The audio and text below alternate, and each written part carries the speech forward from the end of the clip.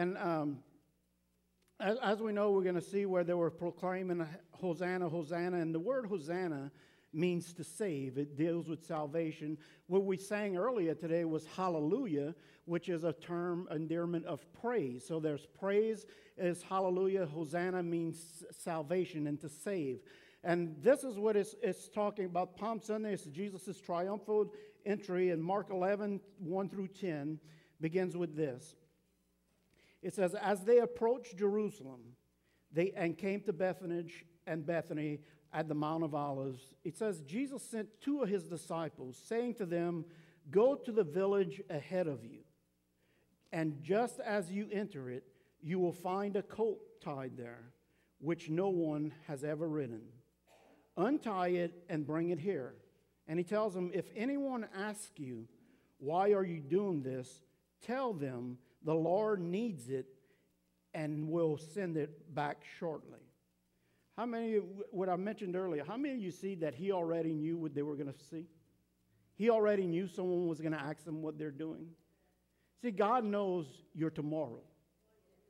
We don't know our tomorrow. God's already working in your tomorrow. And he says this, verse 4, they went and found the colt outside in the street, tied at the doorway. As they untied it, here we go, some people standing there said, what are you doing untying that colt?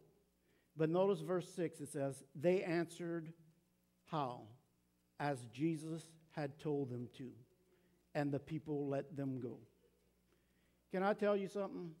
When you do what God's word says to do, you'll find favor in this world. You'll find favor with people. Some of us may have been untying that colt, and then they would say, hey, what you doing? Take off with it. We got him.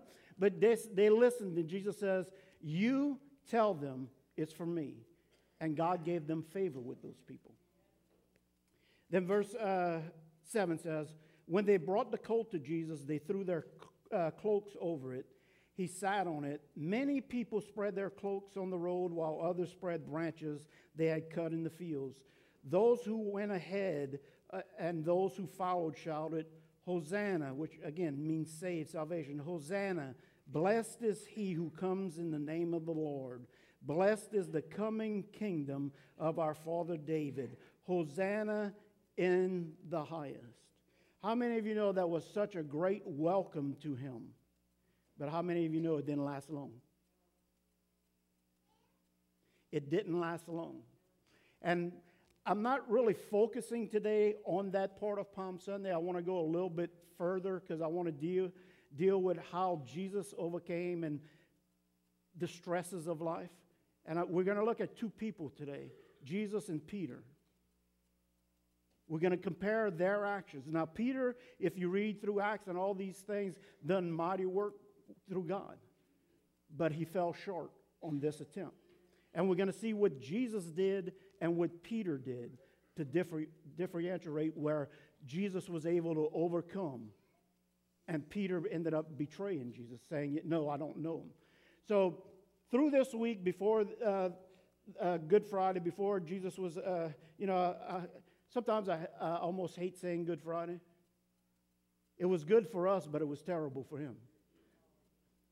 When he was handed over, I went through the cross. But several things happened in that week, and I'm just going to touch on a few of them.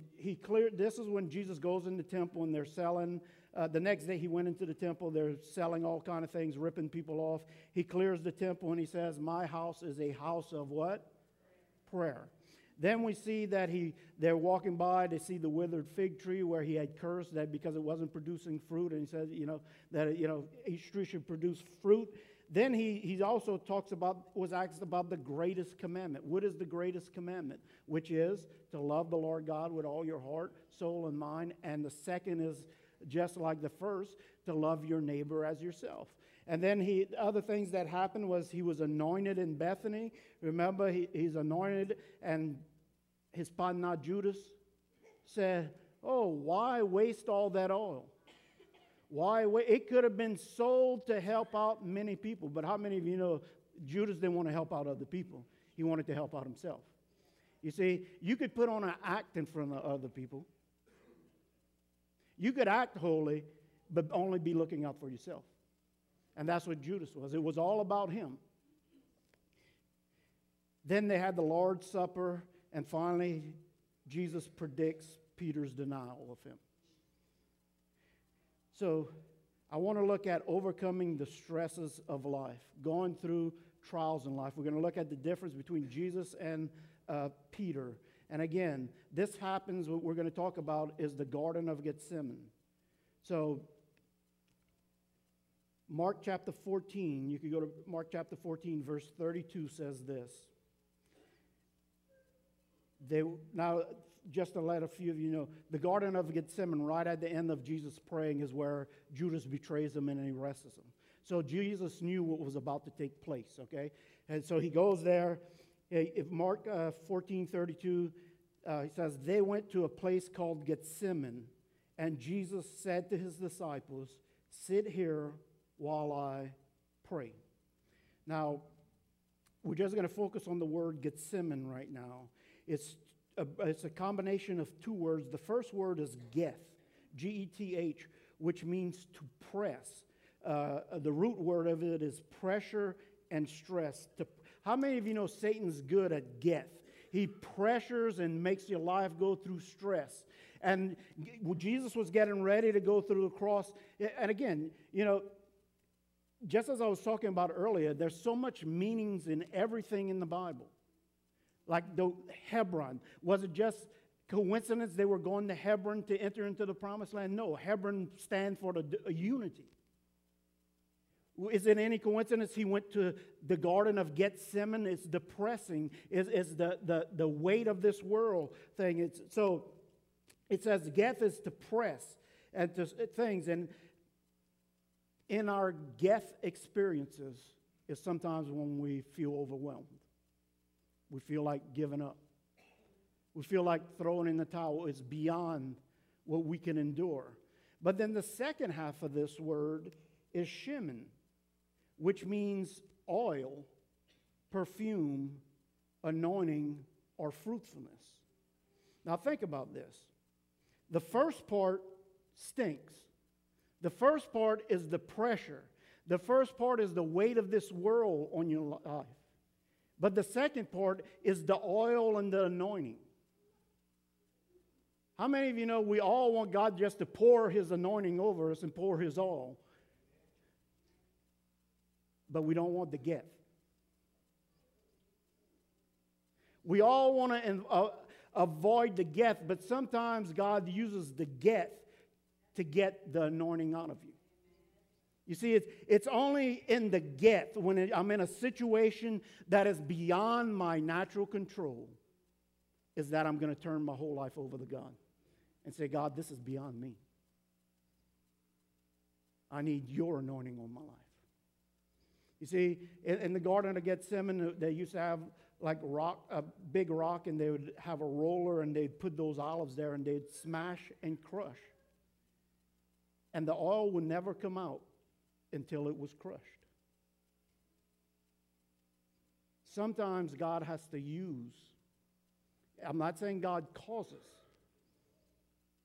God uses the get experiences in our life to bring the oil and the good. God uses, for the Lord works, everything works for the good.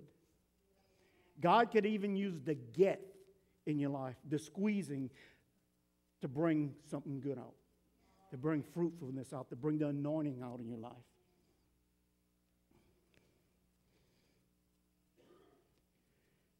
Gethsemane is where we truly allow Him to take our life over. So number one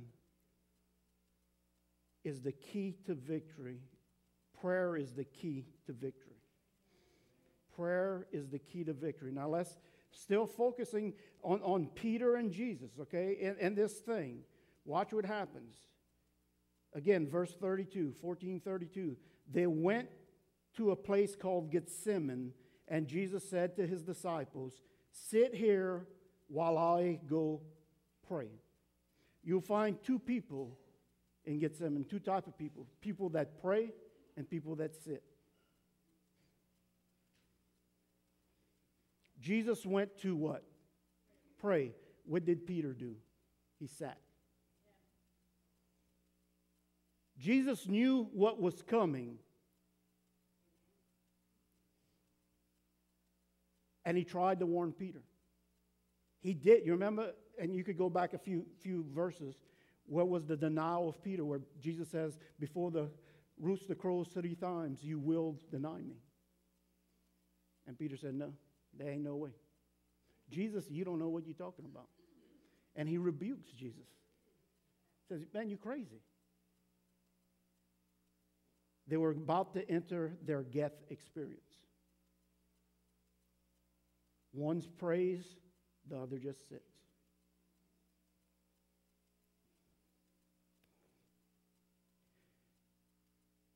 Sometimes Gethsemane drives us to prayer.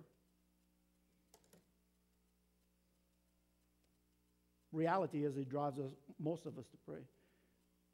We could be honest. How many of you pray a lot more when you're in a bad situation than when everything's fine? The rest of you are lying. We all do. In your most desperate situation, you cry out to God with more fever and passion than you do when everything's going great. You see, sometimes it takes us to go through a Geth to touch God. You know, and again, the people who sit in the Geth is they start going through trouble and they just start calling people, hey, can you pray for her? Yeah, Jesus, take care of those prayers. And hey, can you pray for this? But they don't pray themselves. They want other people to pray, but they don't pray themselves. They're sitters and not prayers.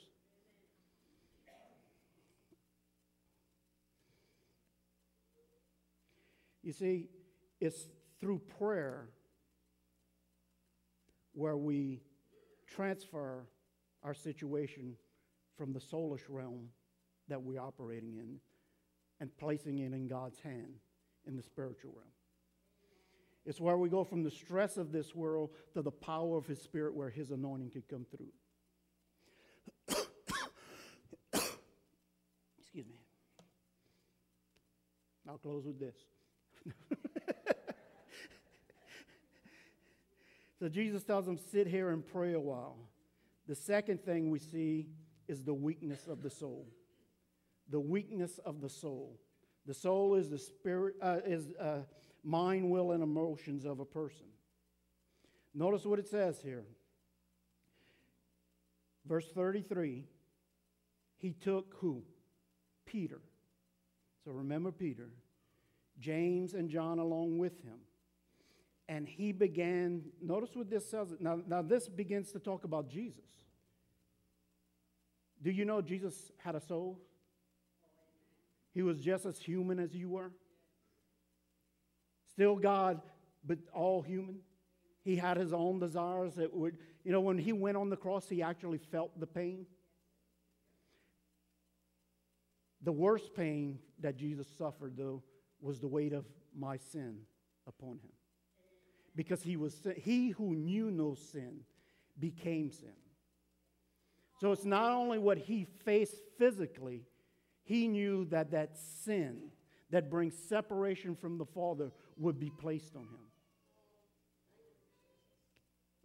Watch the weakness of the soul. He took Peter, James, and John along with him, and he, Jesus, began to be what? Deeply distressed and troubled. And he makes this statement. My what? Soul is what? Overwhelmed with sorrow. Look at this next statement. To the point of death. My mind, my will, and my emotions, knowing what I'm going through, my soulish man is overwhelmed to the point of, I don't even want to live. He wasn't talking, when he said to the point of death, he wasn't talking about the cross part. He says, I'm facing an unbearable thing. And in those get moments in our life, our soul becomes overwhelmed to the point of death. It is, we fall into depression and all kind of things, anxiety. All this happens in that moment to the soul. Is this making sense to you? He says, my soul is overwhelmed with sorrow to the point of death. And then he said to them, stay here and keep watch with me. But I want you to jump back up to Mark 14:33 again. He took, how many of you know Jesus was our perfect example for everything? He took 3 men with him. He took Peter, James, and John along with him. Do you realize even Jesus didn't try and do life alone? Even Jesus says, I need to surround myself with other believers. Right? Jesus didn't want to cut it. If anybody could have survived alone, would have been him. But he even took 3 with him. Because he says, I don't want to do life alone. I need you guys here to help me and support me and pray with me. But how many of you know they let him down? Do you think that caught him by surprise, or he knew that would happen? He knew it would happen. He told Peter about his denial. But he's setting our example. And this is what I want you to understand, is don't place so much emphasis on people and expect more from people than you're expecting from God. So, sometimes people go away from God. Oh, this person hurt me. Well, take your eyes off that person and put your eyes on God. People will hurt you. And guess what? You hurt other people, whether you know it or not. We all do. We may not know it, but I guarantee you if we take a survey, we will find somebody that you hurt. So we are not meant to do life alone, but you have to realize people are human. They are just like you, just like me. We let people down. People let us down. So he took Peter, James, and John along. He says, and my soul is overwhelmed and with sorrow to the point of death. Then Mark 14:35 says, going a little further, he fell to the ground. This is Jesus. Fell to the ground and prayed. Notice what he prays here. And can I tell you, this prayer was from his soulish man, right here, this part. He said what? Going a little further, he fell to the ground and prayed, if it is possible, the hour might pass from him. If it is possible. Father, if it's possible, I don't want to do this.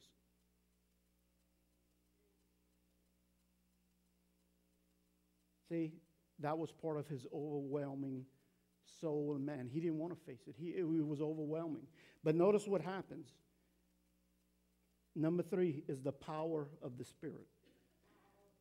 When we transition from the soulish man to the spirit man, when we lay our prayers of the soul to God, it changes our life. Verse 36, then he says this, Abba, Father, he said, everything is possible for you. Take this cup from me. Now listen how he's praying. Everything's possible for you, God, so surely this could be possible. Take this cup from me. And at that moment, he had a spiritual breakthrough. Notice how his prayer changed.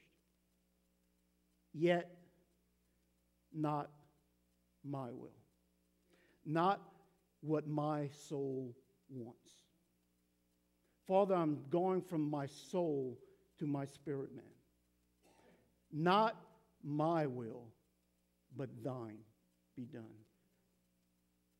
That's where that period is. Take this cup from me. Right there, he had a spiritual breakthrough in his prayer life. And the God of all comfort will comfort you and give you peace. Pray about all things in every situation. Wait, where's Peter? Still sitting over there. Jesus just had a spiritual breakthrough for about what he's about to go through. Peter's about to go through a major test, a Gethsemane test in his life, but yet he's sitting and sleeping.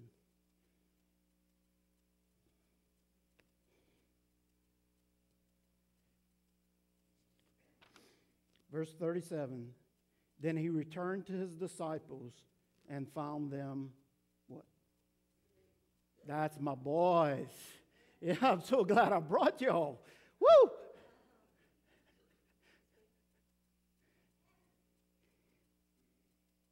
What's the very next word? Simon, he said to who? Do you notice he called Peter by his old name? Again, Peter may not have caught it, but Peter, you're about to fall. Simon, you can't just sit around.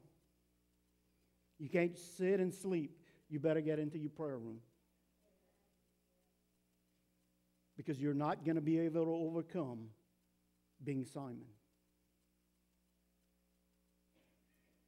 You better be Peter, who's going to perform all these miracles for God. He said, Simon, he said to Peter, are you asleep? And then he tells him, couldn't you keep watch for 1 hour?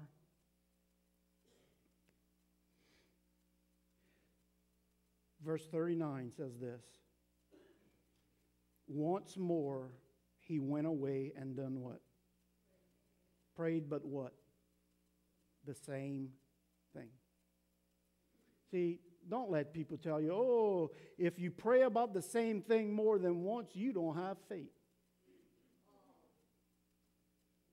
Sorry to tell you this, that's what some people say. If you have faith, it's it. But we see Jesus going back and praying the same thing. You know why? Because it was still a struggle. He has a breakthrough, but it's still that struggle. So you keep bringing it before the Lord. When the soul man starts to get drained, you have to plug back into the Spirit and recharge. It says he went back and prayed the same thing. When he came back, he again found his buddies sleeping. Because their eyes were heavy, they did not know what to say to him. See, he had already came back and busted them. Hey, what y'all doing? He comes back and they got the pillow head, their hair sticking up, and they're looking, and they were. How it says they did not know what to say to him, I believe that means they knew what they were doing was not what they should have been doing. But sometimes we get too tired, and we just sit instead of pray.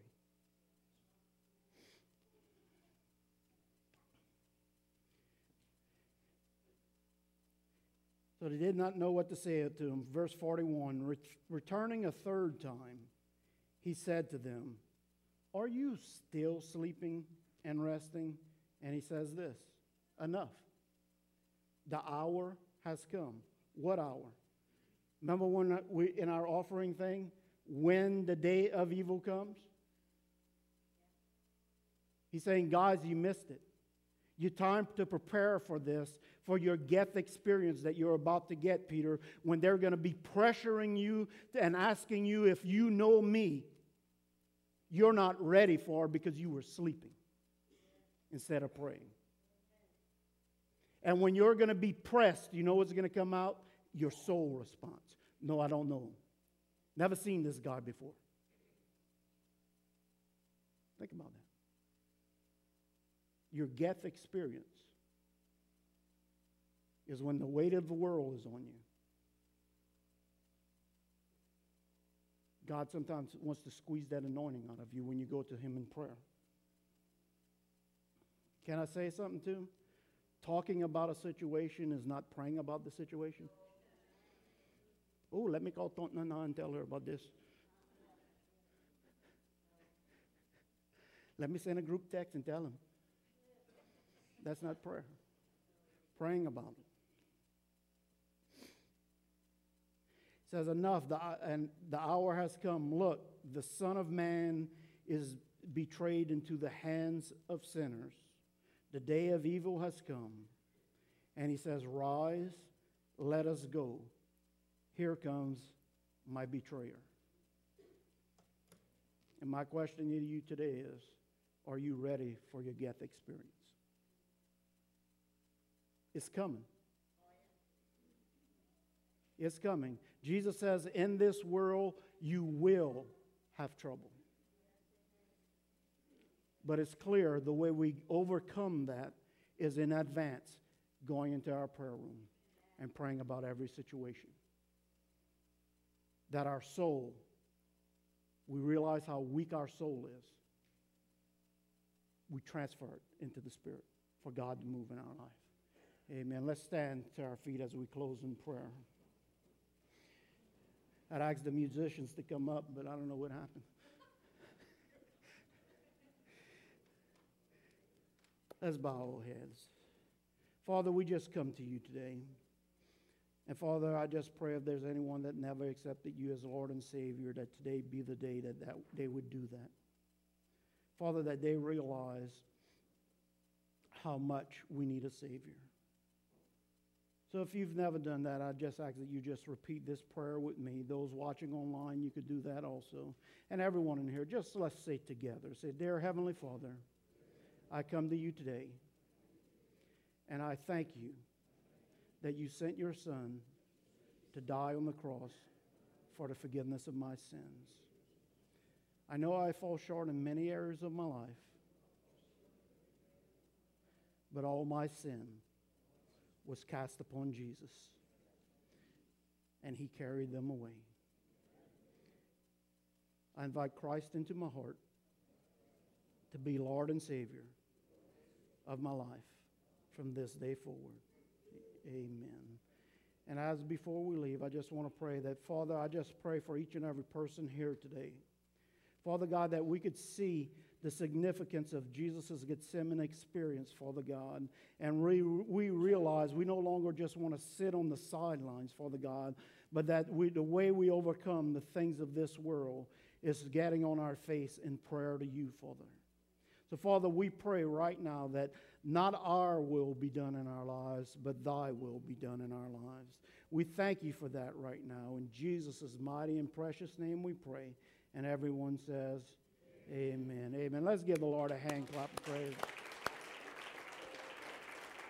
Just to let you know, Wednesday night we will be going back into the book of Ephesians chapter 6, I think we're in right now, and continuing that study. Next Sunday is Easter Sunday, so come on out for that.